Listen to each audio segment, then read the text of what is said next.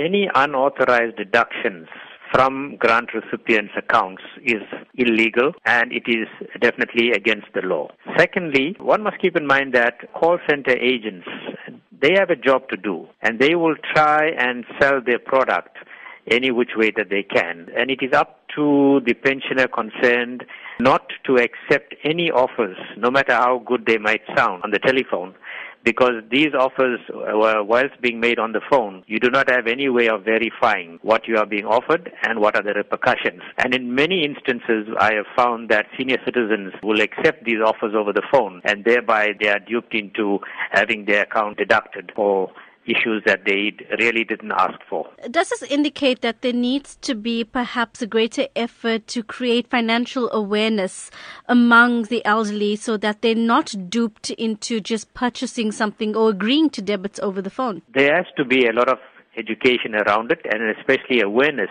because the call center agents will try and sell their product, and many of them work on a commission. And therefore, pensioners, especially senior citizens, needs to be aware of this and not accept any of these offers that are being made over the telephone. But is it concerning that these call centers have the contact details of these pensioners to begin with? Over the past few months, it was revealed then that there was a company which is alleged to have had the database of all the grant recipients throughout the country.